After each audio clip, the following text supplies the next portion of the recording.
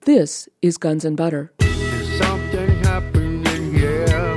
Yeah. What it is ain't exactly clear. There's a man with a gun over there. If we don't fix as fast as possible, in a matter of months, or by the end of this year for sure, this monetary system, by building a new one, which will enable the major stakeholders which have emerged in the past 10, 15, 20 years worldwide, together with the US, to set up a new currency, international reserve currency, to take the place of the US dollar, because we are at a time where we can't lose any occasion if we can help to get the leaders make the right choices. Because as said before, if we fail to do that collectively, worldwide, not only the leaders but those who can influence them, then the planet is really going to go into a very, very bad course for the next decade. I'm Bonnie Faulkner. Today on Guns and Butter, Franck Biancheri. Today's show, The World at Crossroads. Franck Biancheri is Director of Research and Coordinator of the Global Europe Anticipation Bulletin.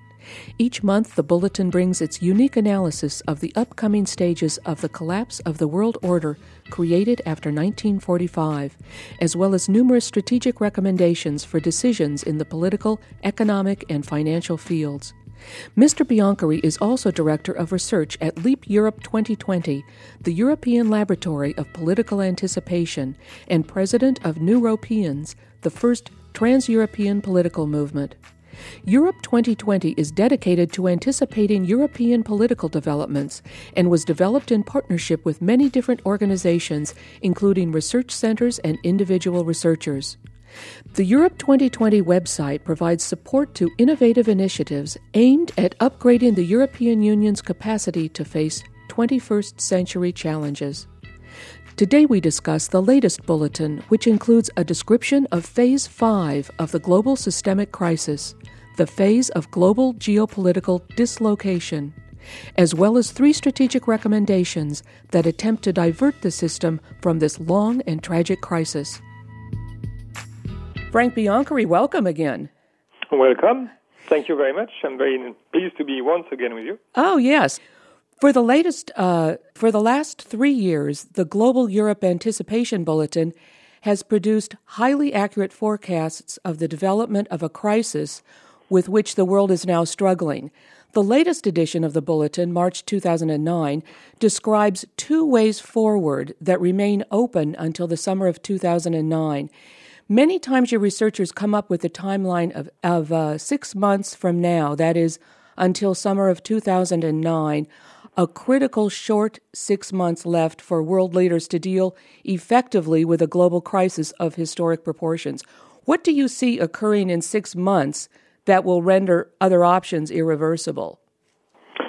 Well, essentially, in this last issue, we are defining more precisely trends which we have been already seeing and foreseeing and anticipating for the past 6 months to 1 year.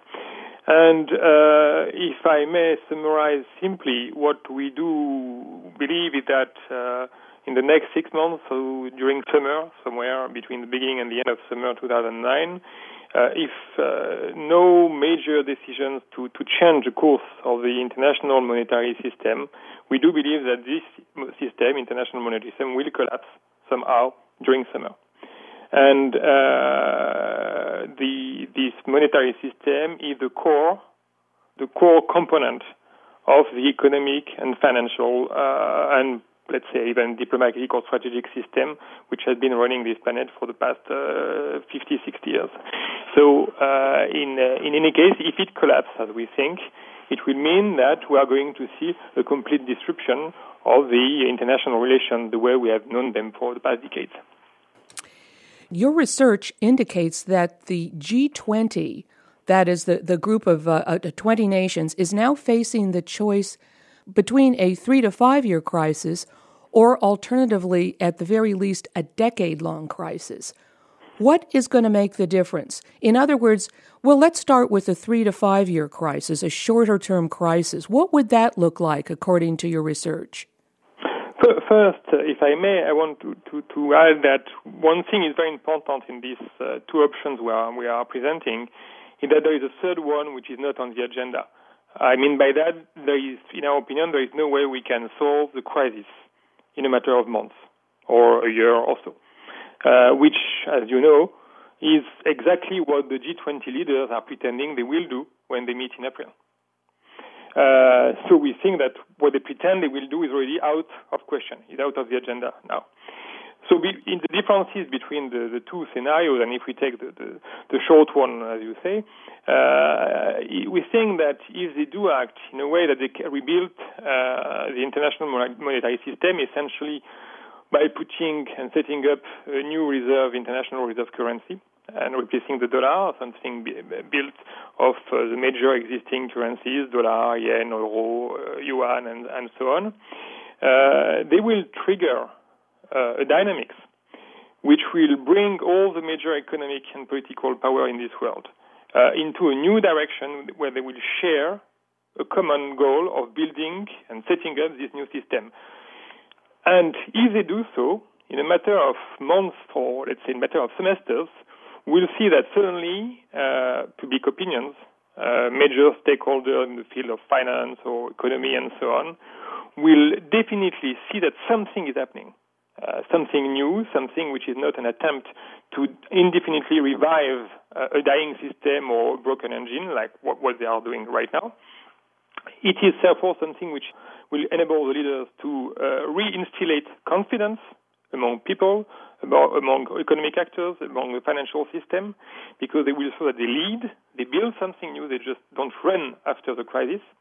The second element is that with this confidence back and the fact that it brings the major stakeholders in this planet together to bring something on a long-term perspective and not trying to fix on short-term the issues as they do now, it will not suppress in a matter of 2, 3, 4 years the rise of unemployment, the banking weaknesses, and so on, but it will start the trend which in a matter of 2, 3, 4 years will progressively, region by region, some will be longer, others faster to recover, will start a recovery of all the major fields, unemployment, international trade, and so on and so on. If they don't do that, if they don't dare to put the basis of a new international monetary system between April and summer, then we are going to see all the negative trends we are noticing for the past 1 year and a half or 2 years going deeper and deeper and deeper. And why? Because they will not bring any solution trying to prevent these trends to develop, because they will not address the core issues. They will just keep on pouring money in a black hole, whether it's banks, whether it's companies which are almost bankrupt and whose products are not sold or cannot be sold anymore, like, for instance, the auto industry in the US. They will keep on pretending that the financial system can be fixed when it is almost in a complete destruction situation. And public opinion will not buy that. Not buying it will mean there will be no confidence back. No confidence back, there will be no way to restore consumption, no way to restore global trade, and so on and so on. And we are going to see all the major stakeholders deciding by summer 2009 or fall 2009 that from now on, it's everybody for himself. And that there is no way there is a common solution to be found, and there will be the Asians trying to find an Asian solution, the European solution, the US solution, and so on and so on. And the world will therefore be pushed into a very long, at least 10 years, process of growing dislocation, internationally speaking, but also affecting the biggest countries like the US, like China, like Russia, like the EU, because these tensions will affect directly the major, largest population-wise or economic-wise players. And we take this example, we say the world will look like in 2014, in 4 or 5 years from now, very similar to what Europe used to be 100 years ago in 1914. And we know what has come after 1914 in world wars and crises and depressions and so on and so on. Well, it sounds like you're describing your new Phase 5. The last time that we spoke, you spoke at length about Phase 4, of course, which is the breakdown of the global international monetary system, due perhaps somewhere around summer 2009. And now it sounds like you're beginning to talk about your new Phase 5, which would be a very extended slump. And before we go into more detail about that, because I want to talk to you about that scenario in some detail, I wanted to ask you about what's going on presently. You draw a very sharp distinction between liquidity and insolvency and say that the American and British banking systems are insolvent. Would you say that Barack Obama's financial team, Secretary of the Treasury Timothy Geithner, Lawrence Summers, Paul Volcker, are trying to prop up a system that has already collapsed and that their efforts are futile and really amount to making the crisis much worse? Is that what's going on? Yes. Very simply, yes. Geithner, Summers, and so on, and the others. We analyzed that in one of our bulletin months ago, as soon as the economic team was being drafted after Barack Obama's election. They are the siblings, the brothers of the previous economic team of George W. Bush presidency. This is Wall Street trying to rescue Wall Street. The fact that they are Democrat or Republican doesn't make a major difference. They are pouring public money into a private black hole. And we have seen that all those TARP or whatever the names are given by the Fed or by the Treasury, those hundreds of billions or now trillions programs, in fact, are one after the other failing. And the question is not to increase the amount of money which is put inside a black hole. When the system is insolvent, when the financial system doesn't exist, in fact, anymore, only the names exist, only the people still working inside exist, but in fact money doesn't flow anymore through it, it's absolutely useless to in fact, it's even counterproductive to throw more and more money in it. And this is a very good example in the US case or in the UK case, which is very similar, of what the G20 may be tempted to do once more. Because, in fact, the American leaders, like the British leaders or the G20 leaders, seem to ignore a very simple fact. When an engine is broken, completely broken, it's no use to put more gas into the car or the vehicle. And what they are doing is exactly that. They just put more gas because they expect the broken engine to magically restart. And there is no magic in history. It will not work. That's our clear-cut analysis. You are publishing on March 24th, on a global scale, an open letter to the leaders of the G20 entitled The G20 Summit, Last Chance Before Global Geopolitical Dislocation, to be published in the Financial Times worldwide and distributed on the Internet in 10 different languages. This is your team's attempt to divert the system from the long and tragic crisis option, which I want to talk about at some length. Europe 2020 has 3 strategic recommendations, it says in your open letter. The first one being the key to solving the crisis lies in creating a new international reserve currency. Now, why is that so, and what would this new currency look like? Well, I think that for an American audience, it's very easy to understand. Any U.S. citizen who has good knowledge of history knows that the way the U.S. established a very dominant position worldwide after 1945 is directly linked with Bretton Woods arguments and the fact that the dollar was put at the core of the international monetary system of that time and became the international reserve currency. I think that this is obvious for any American who knows a bit about history and economy and geopolitics. So because of this, it shows the importance of what is the international reserve currency in order to shape up a full-fledged international monetary system. We are in fact, into an era, a time, where this international monetary system, the one built after 1945, based upon the US dollar and the US economy, doesn't work anymore. Just look at the last weeks, with the dollar going up and down by almost 10%, sometime in one day, against all the other major world currencies. This is a kind of chaotic move which has been going on for now many years and which has been accelerating in the past 2 or 3 years, which makes that the system is not anymore a system, it's a complete chaotic process. And you cannot run a stable planet, you cannot envisage stable relationship between major countries in the world with a complete chaotic process defining the currencies and the way they interact together. So the economical sphere, the financial sphere, but also the strategic sphere. Look, the question of relationship between China, the US, and so on, make that if we don't fix as fast as possible in a matter of months, or by the end of this year for sure, this monetary system by building a new one, which will enable the major stakeholders which have emerged in the past 10, 15, 20 years worldwide, together with the US, to set up a new currency, international reserve currency, to take the place of the US dollar, and we give it a name, the global kind of basket of currencies from the major countries, major economies in the world, and run by kind of agency, world agency, which will represent these countries with a kind of appropriate balance of shares inside this agency.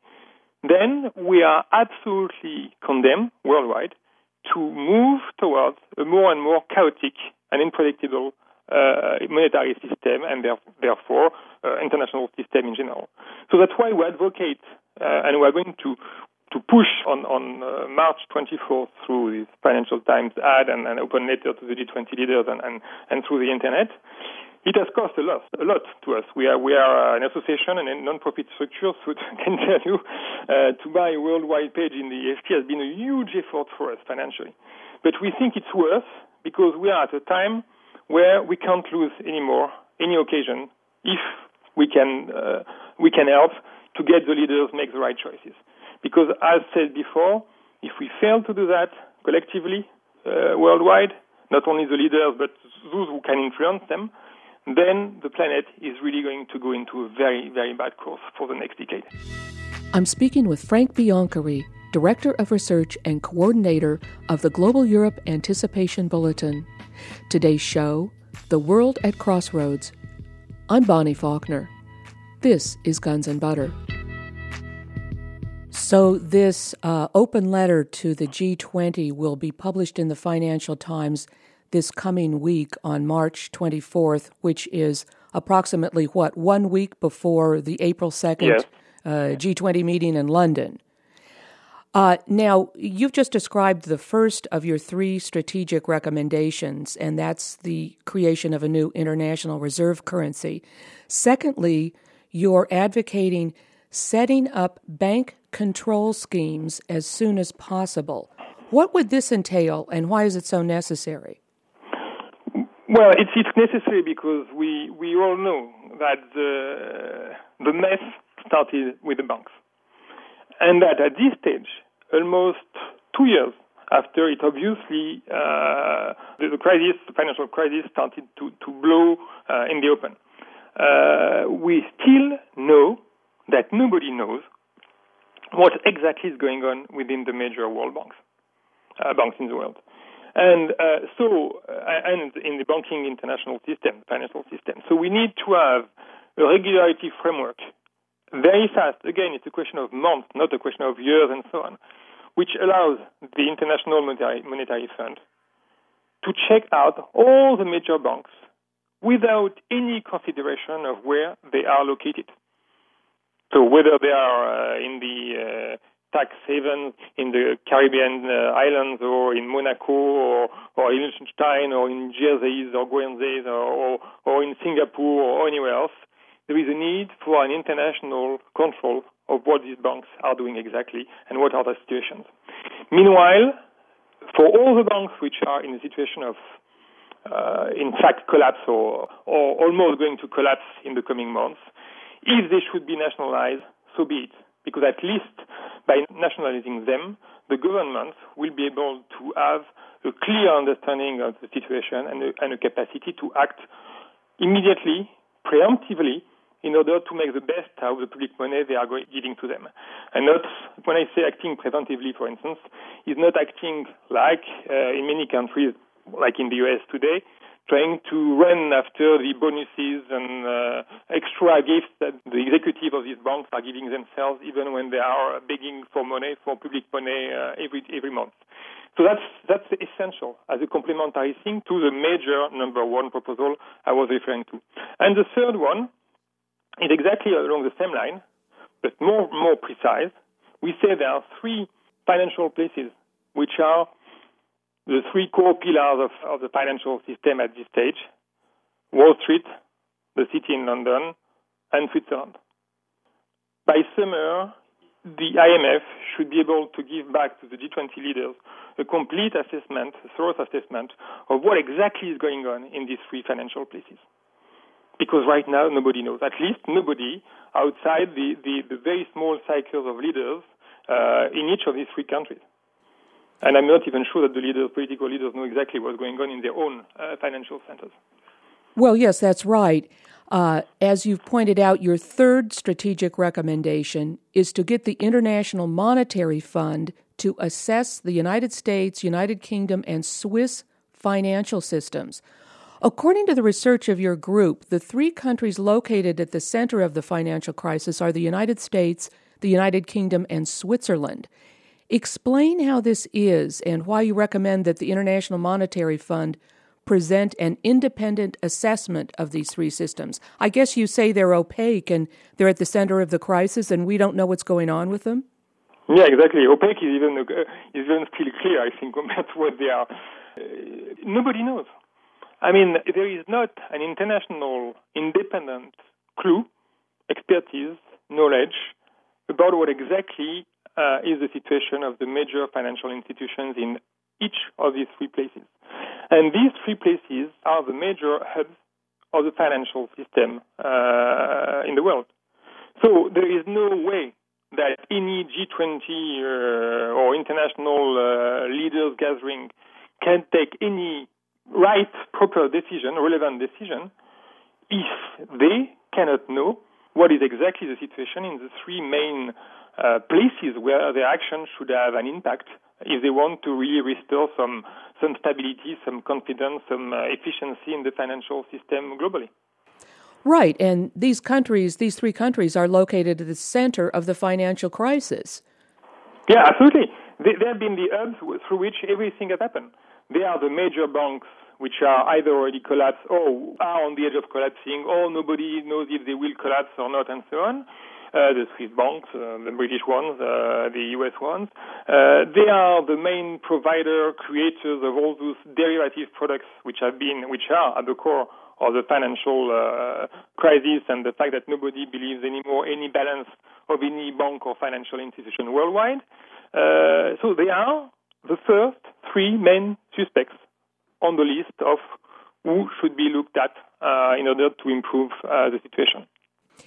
Then your fourth and final recommendation to the G20 as they meet in the beginning of April is to write a simple and short statement to the public. What, in your view, should this statement say?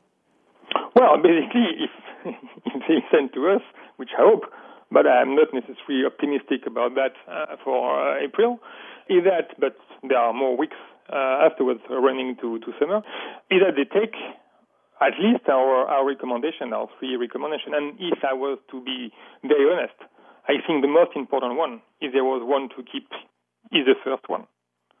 Because everybody, every single human being on this planet is aware of what is a currency.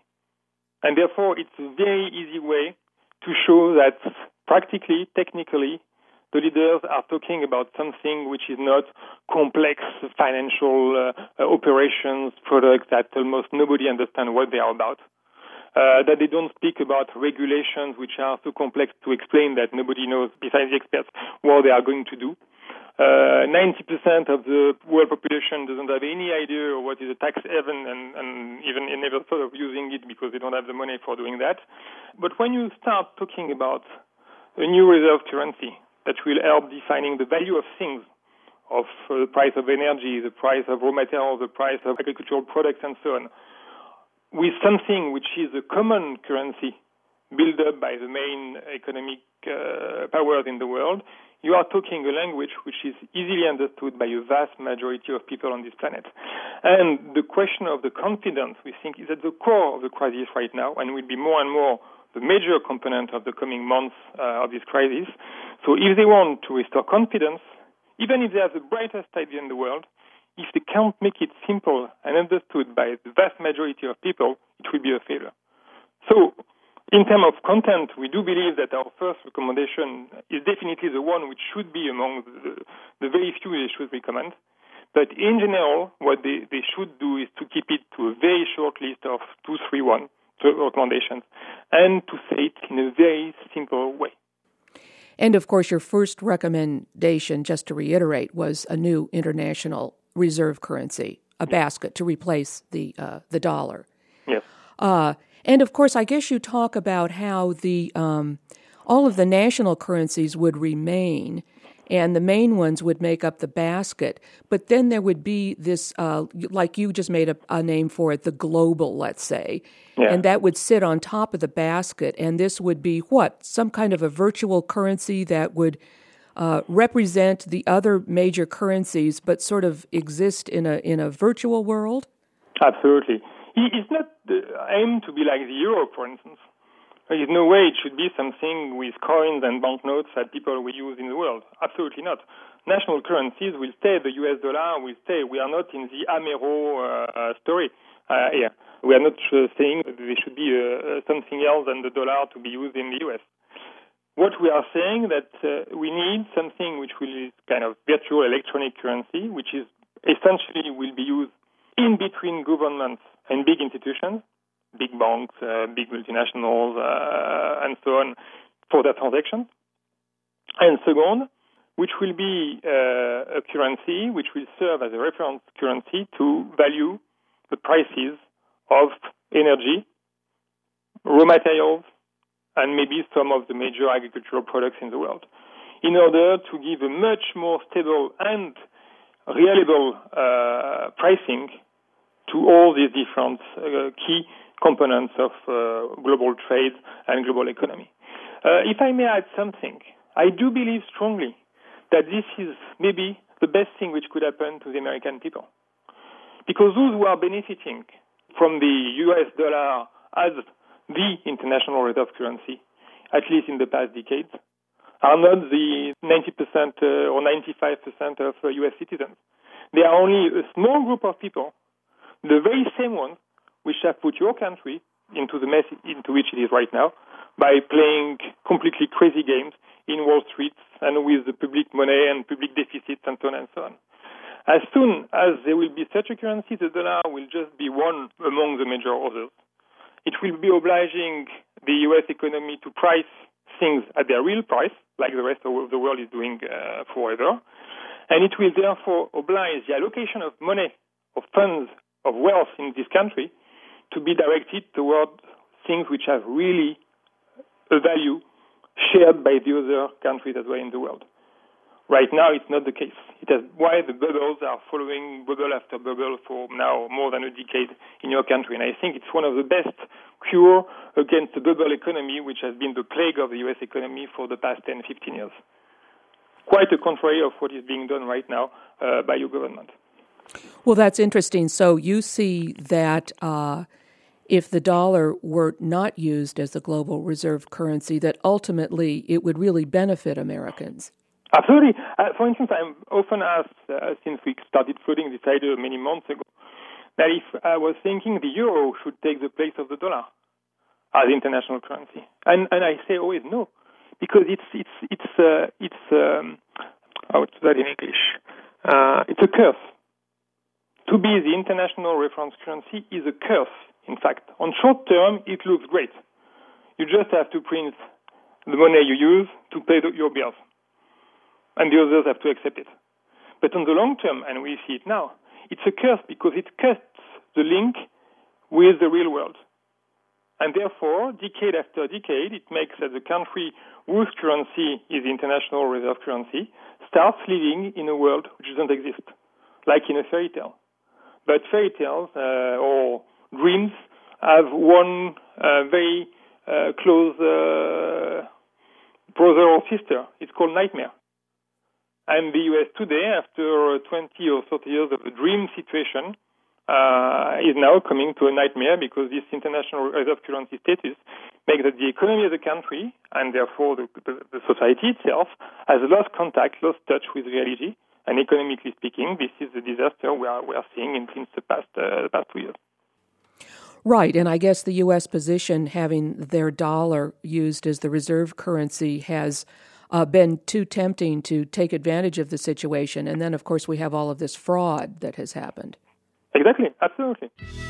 I'm speaking with Franck Biancheri, Director of Research and Coordinator of the Global Europe Anticipation Bulletin. Today's show, The World at Crossroads. I'm Bonnie Faulkner. This is Guns and Butter. You publish in your bulletin opinion surveys, and it looks like most people and leaders, I guess in Europe at least, expect nothing new to come out of the G20 meeting, in spite of, this incredible proactive approach that you've taken. And you agree, isn't that right? Well, yes, we do agree. As there is a saying in French, but I'm sure it exists in other languages as well, there is no need to hope to make an endeavor. If you think it's very important to do. I will nevertheless explain that our pessimism for this G20 meeting is not necessarily so big for the follow-up, because we do believe indeed that this G20 meeting is made and is going to take place in a situation where they are not yet ready to put on the table the main question of the international monetary system, which is a precondition to anything else. But as we're seeing, the situation will just worsen very fast after the G20. Right now, we are in a situation for, let's say, the last 2 weeks before the summit, of everybody trying to make things look good and nice, and so that everybody can come to the meeting in a strong position. But just after the meeting, the real reality will come back to where it just stopped being reported 2 weeks ago. And this pressure, I think, will make that maybe the agenda will be changed in a matter of weeks after the G20. So that maybe this question of international monetary system will come very fast on the agenda after the summit. But one of the reasons why the Europeans are also thinking it will not do anything, and nothing special will come out of the London summit, is because the Europeans are, in a way, extremely responsible if nothing happens there. The Russians and the Chinese, seems in the past days, are becoming extremely aware about the question of the international currency problem, the dollar, and the need for something new. Just in the last 10 days, the Russian proposal, the Chinese article in the official press, and so on, have been clearly pushing this question on the front. You anticipate that if the G20 proves to be incapable of changing the rules of international finance, then the persistence of today's instability in currency markets, unpredictable moves of commodity prices, dangers on financial markets, social crisis, etc., will drive each prominent country to do what Stalin's USSR did in 1949, that is, become a closed system unto itself. Now, is that what you see, the rise of protectionism, if this is not dealt with, and countries turning inward? Yes, countries, and I think more than countries, regions. The EU in itself is already a region, and we are already seeing that process. Just if one example, the existing and growing rift between the EU and the US about what to do about the crisis, where we are seeing obviously two different visions of what should be done to deal with it. And that's only the start, because we are far from being in the situation we are going to be in a few months' time. But we also see the EU with getting closer to Russia for economic, energetic region and so on, looking more and more at the Mediterranean countries on the Arab world to try to use them more as a basis for production rather than going very far away in China or Asia and so on. Asia will have the same trend. We see that Taiwan is getting closer and closer to China, mainland China. That Japan is now stuck between a U.S. market which doesn't deliver any more exports and the Chinese one, which may be the only chance for Japanese economy and industry to survive. ASEAN countries, which have no way but to follow whatever will be done if something is done with China, Korea, and Japan together. So we definitely are seeing with the new project for the Chinese, the Asian region, pushed by China and Japan to have a kind of Asian common market by 2015. So this is on the agenda. We know Latin America is currently at this stage very fast trying to get something of its own organized in the South American context, not connected with the U.S. We know that the U.S. will have a trend, and already has a trend to try to keep jobs or to rebuild jobs in the U.S. rather than exporting them in other countries. So all in all, it really looks like the picture is already taking form, taking shape in front of our eyes. And if by summer the trends are getting more and more negative as we think, at one point leaders will have no choice. They will have their populations pushing more and more for results. They will have a growing number of industries in their own country pushing in the same direction. So at one point they will say, well, solutions are in our backyard and they are not anymore global.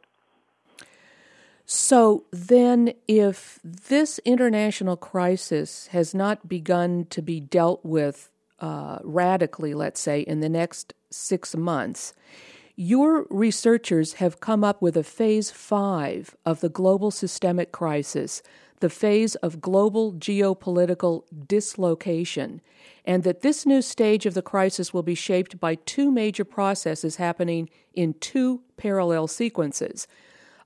First of all, the disappearance of the financial base, that's the dollar and debt over the whole world, and secondly, a fragmentation of the interests of the global system's big players and blocks. Now, first of all, let's talk about what you mean by geopolitical dislocation.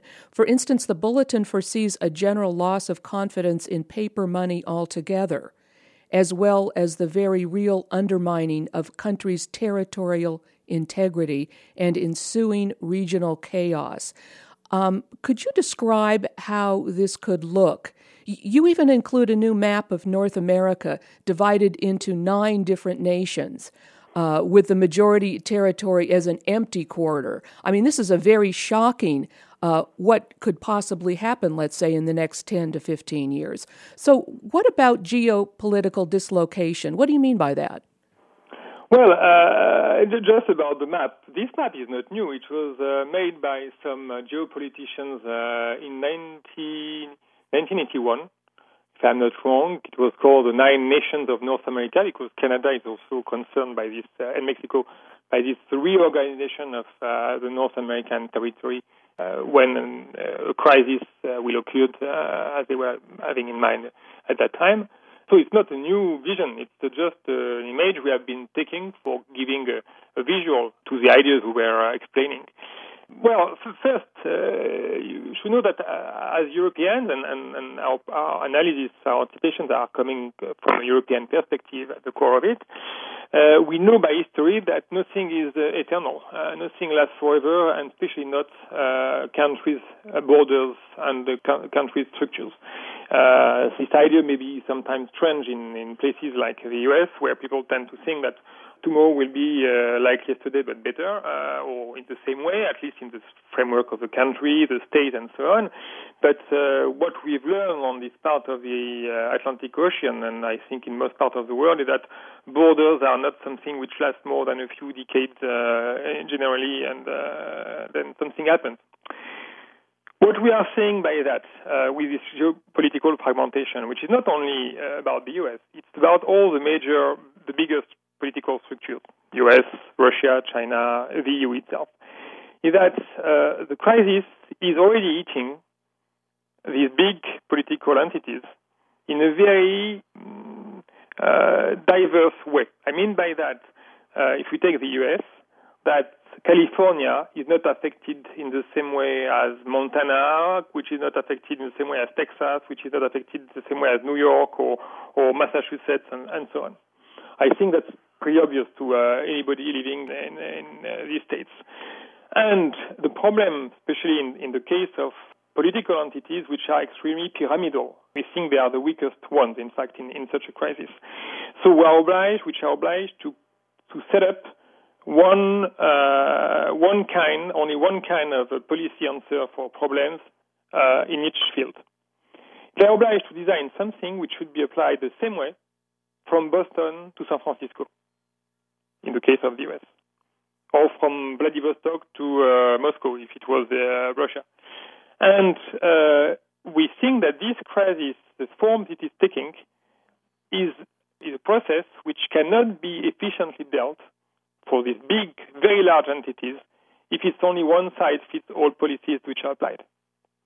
Therefore, these policies are going to add to the crisis itself, to the already existing economic, financial, social stress of populations, by making parts of the country being very upset because they will feel that they are treated in not a fair way compared to others. And that basically is a key component of what fuels very fast. Story is there to prove that everywhere. You can have a very fast process of social unrest, political unrest, violence, because people just feel that this is not fair. They feel that their money is used by others in the wrong way, that they don't get what they deserve when the others get what they deserve, and so on, or what they don't deserve, and so on. And the US, like the other country or political entities I was mentioning, has a characteristic to get into this social political unrest in the coming years. Right, and I think the bulletin even points out that California is the 9th largest economy in the world, yeah, and that here in California we're in terrible financial trouble, and if this fragmentation scenario were to take place in the future, like within the next 10 years, it's possible that, for instance, perhaps California might refuse to pass on taxes to the federal government. Of course. And we have today a situation where some counties in California have been threatening the state of California not to make the tax go up if they could not get the money they were expecting from the state of California, which has suppressed, I don't remember how many billions of dollars of public funding because they can't get it because of the crisis. So, I mean, these are the things which at this stage are already popping up in several parts, not only in California, of the country, and there will be more and more of them.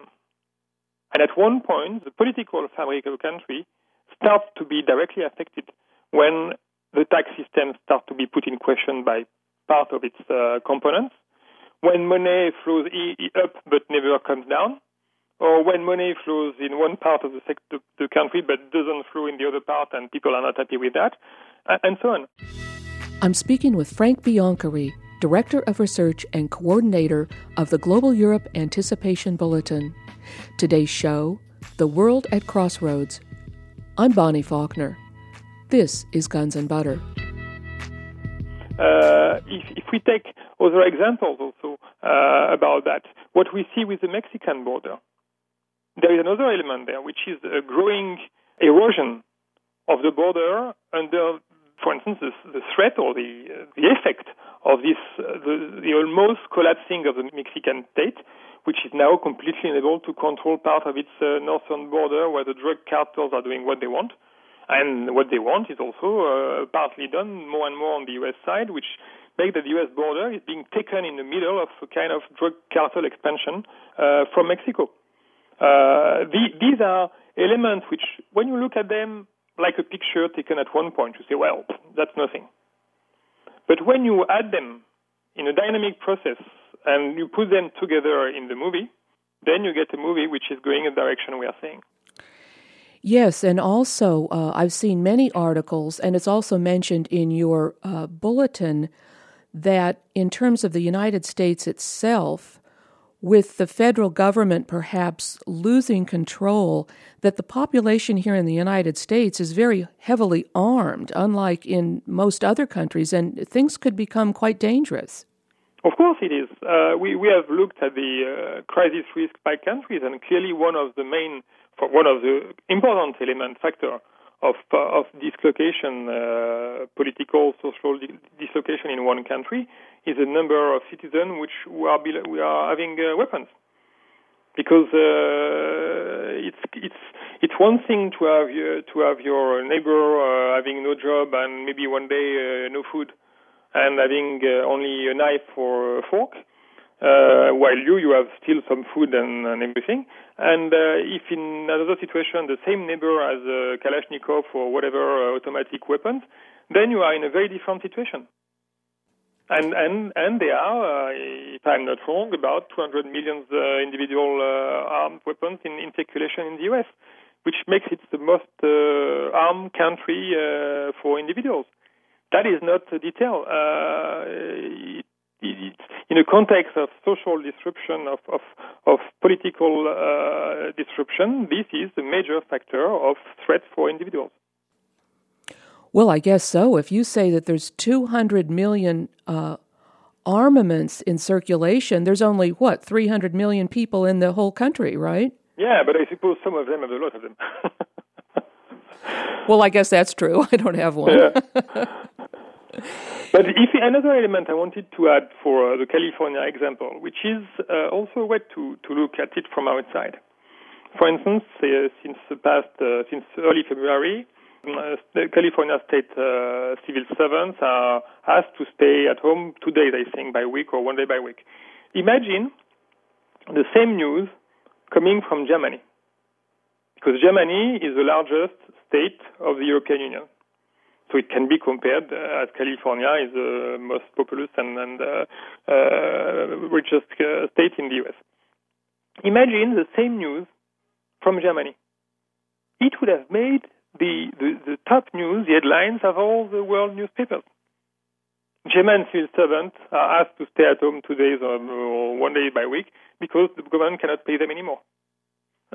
And in California, this is happening. But in the context of coverage which is not taking very much attention or paying attention to that kind of elements, it is absolutely not put in a front page position in most medias. I don't say it should be, but I say if it would have been a country like Germany in Europe or, I don't know, Japan or whatever, it would have immediately made the headlines. Because people would have said this is very serious.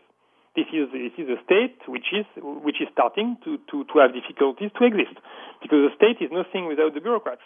And if the bureaucrats are asked to stay at home, then it means the state is losing its capacity to run things, to control things, to make things. When we last spoke, you said that I think the most important thing that President Obama was going to need to do in order to deal with the financial crisis was to cut the military budget. But now his new budget proposal is out, and not only is he not cutting the military budget, but he's increasing it by 4%.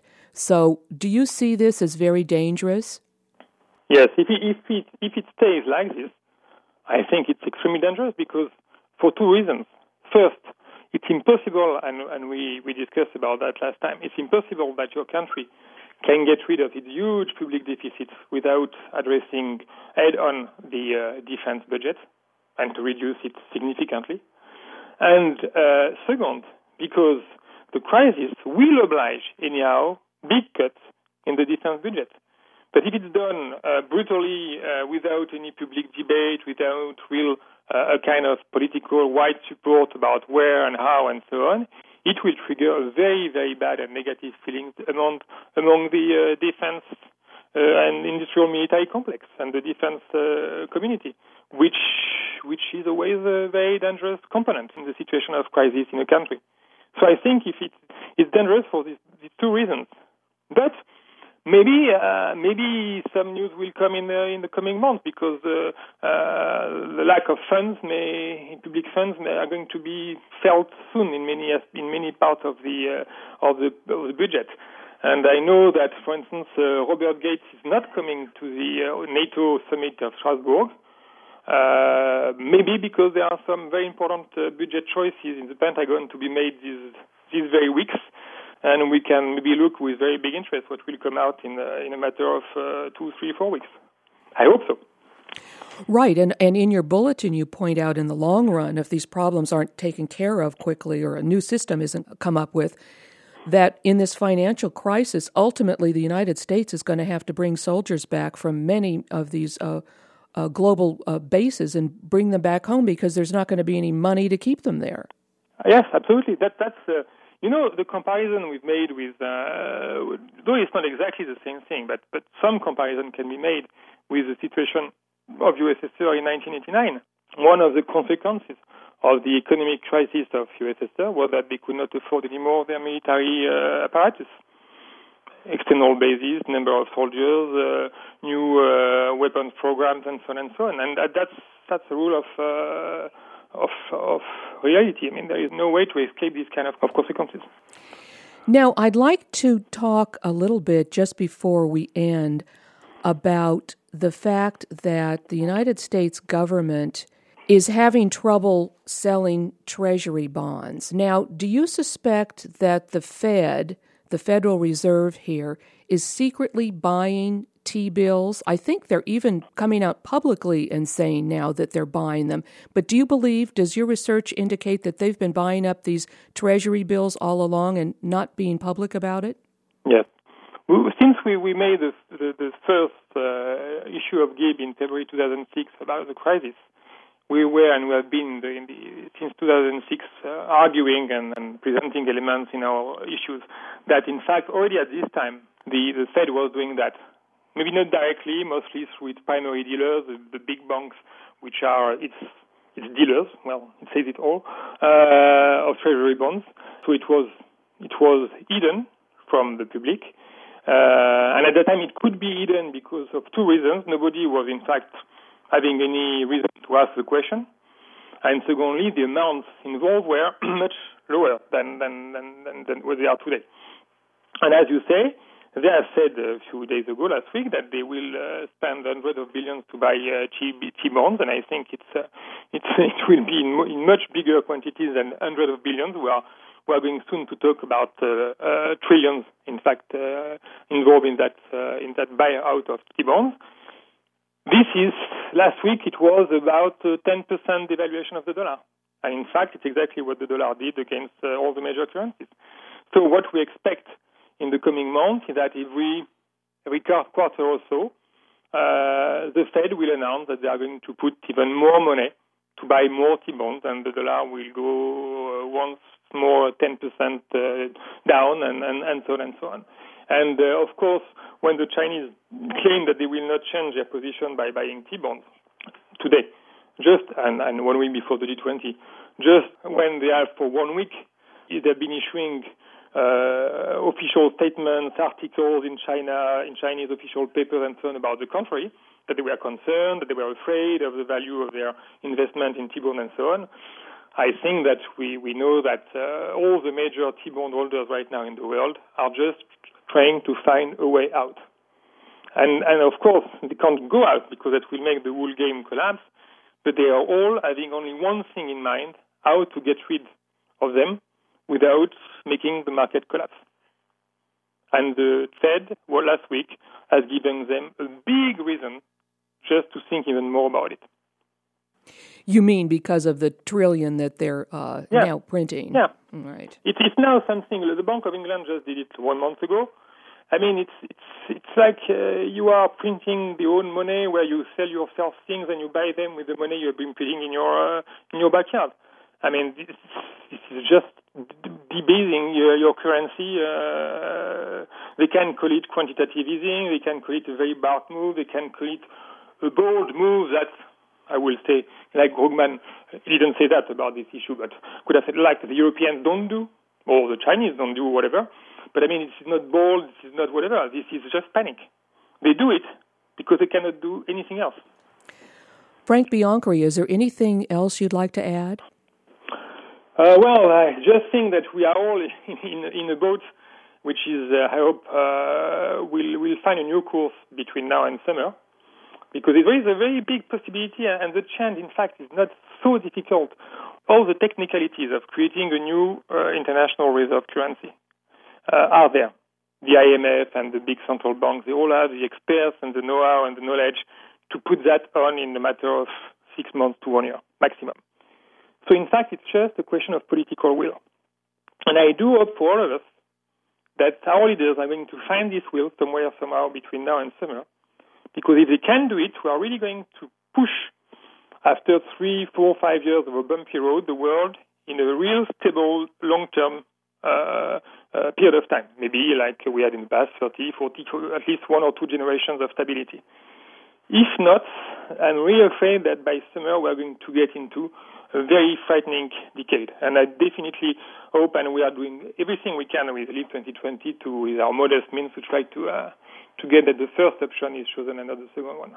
Franck Biancheri, thank you very much. Thank you very much, Bonnie. There's something happening here. Yeah.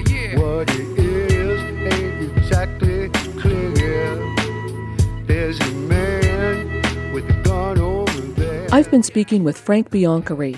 Today's show has been The World at Crossroads. Franck Biancheri is Director of Research and Coordinator of the Global Europe Anticipation Bulletin. Each month, the Bulletin brings its unique analysis of the upcoming stages of the collapse of the world order created after 1945, as well as numerous strategic recommendations for decisions in the political, economic, and financial fields. Visit the Bulletin's website at www.leap2020.eu. That's LEAP, the numbers 2020.eu. Mr. Biancheri is also Director of Research at LEAP Europe 2020, the European Laboratory of Political Anticipation, and President of Neuropeans, the first trans-European political movement.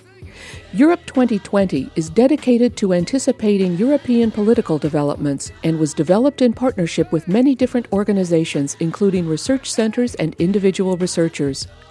The Europe 2020 website provides support to innovative initiatives aimed at upgrading the European Union's capacity to face 21st century challenges. Visit their website at www.europe2020.org. That's Europe, the numbers 2020.org. Guns and Butter is produced by Bonnie Faulkner and Yarrow Mako. To leave comments or order copies of shows, call 510-848-6767, extension 628, or email us at blfaulkner@yahoo.com. That's blfaulkner@yahoo.com. Our website, gunsandbutter.net, is under reconstruction.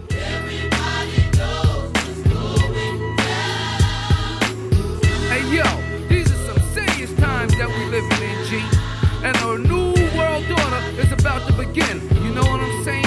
Now the question is, are you ready for the real revolution, which is the evolution of the mind? If you seek, then you shall find that we all come from the divine. You dig what I'm saying? Now if you take heed to the words of wisdom that are written on the walls of life, then universally we will stand, and divided we will fall, because love conquers all. You understand what I'm saying? This is a call for all you sleeping souls. Wake up and take control of your own cipher, and be on the lookout for the spirit snipers trying to steal your light. You know what I'm saying? Look within inside yourself for peace. Give thanks, live life, and release. You dig me?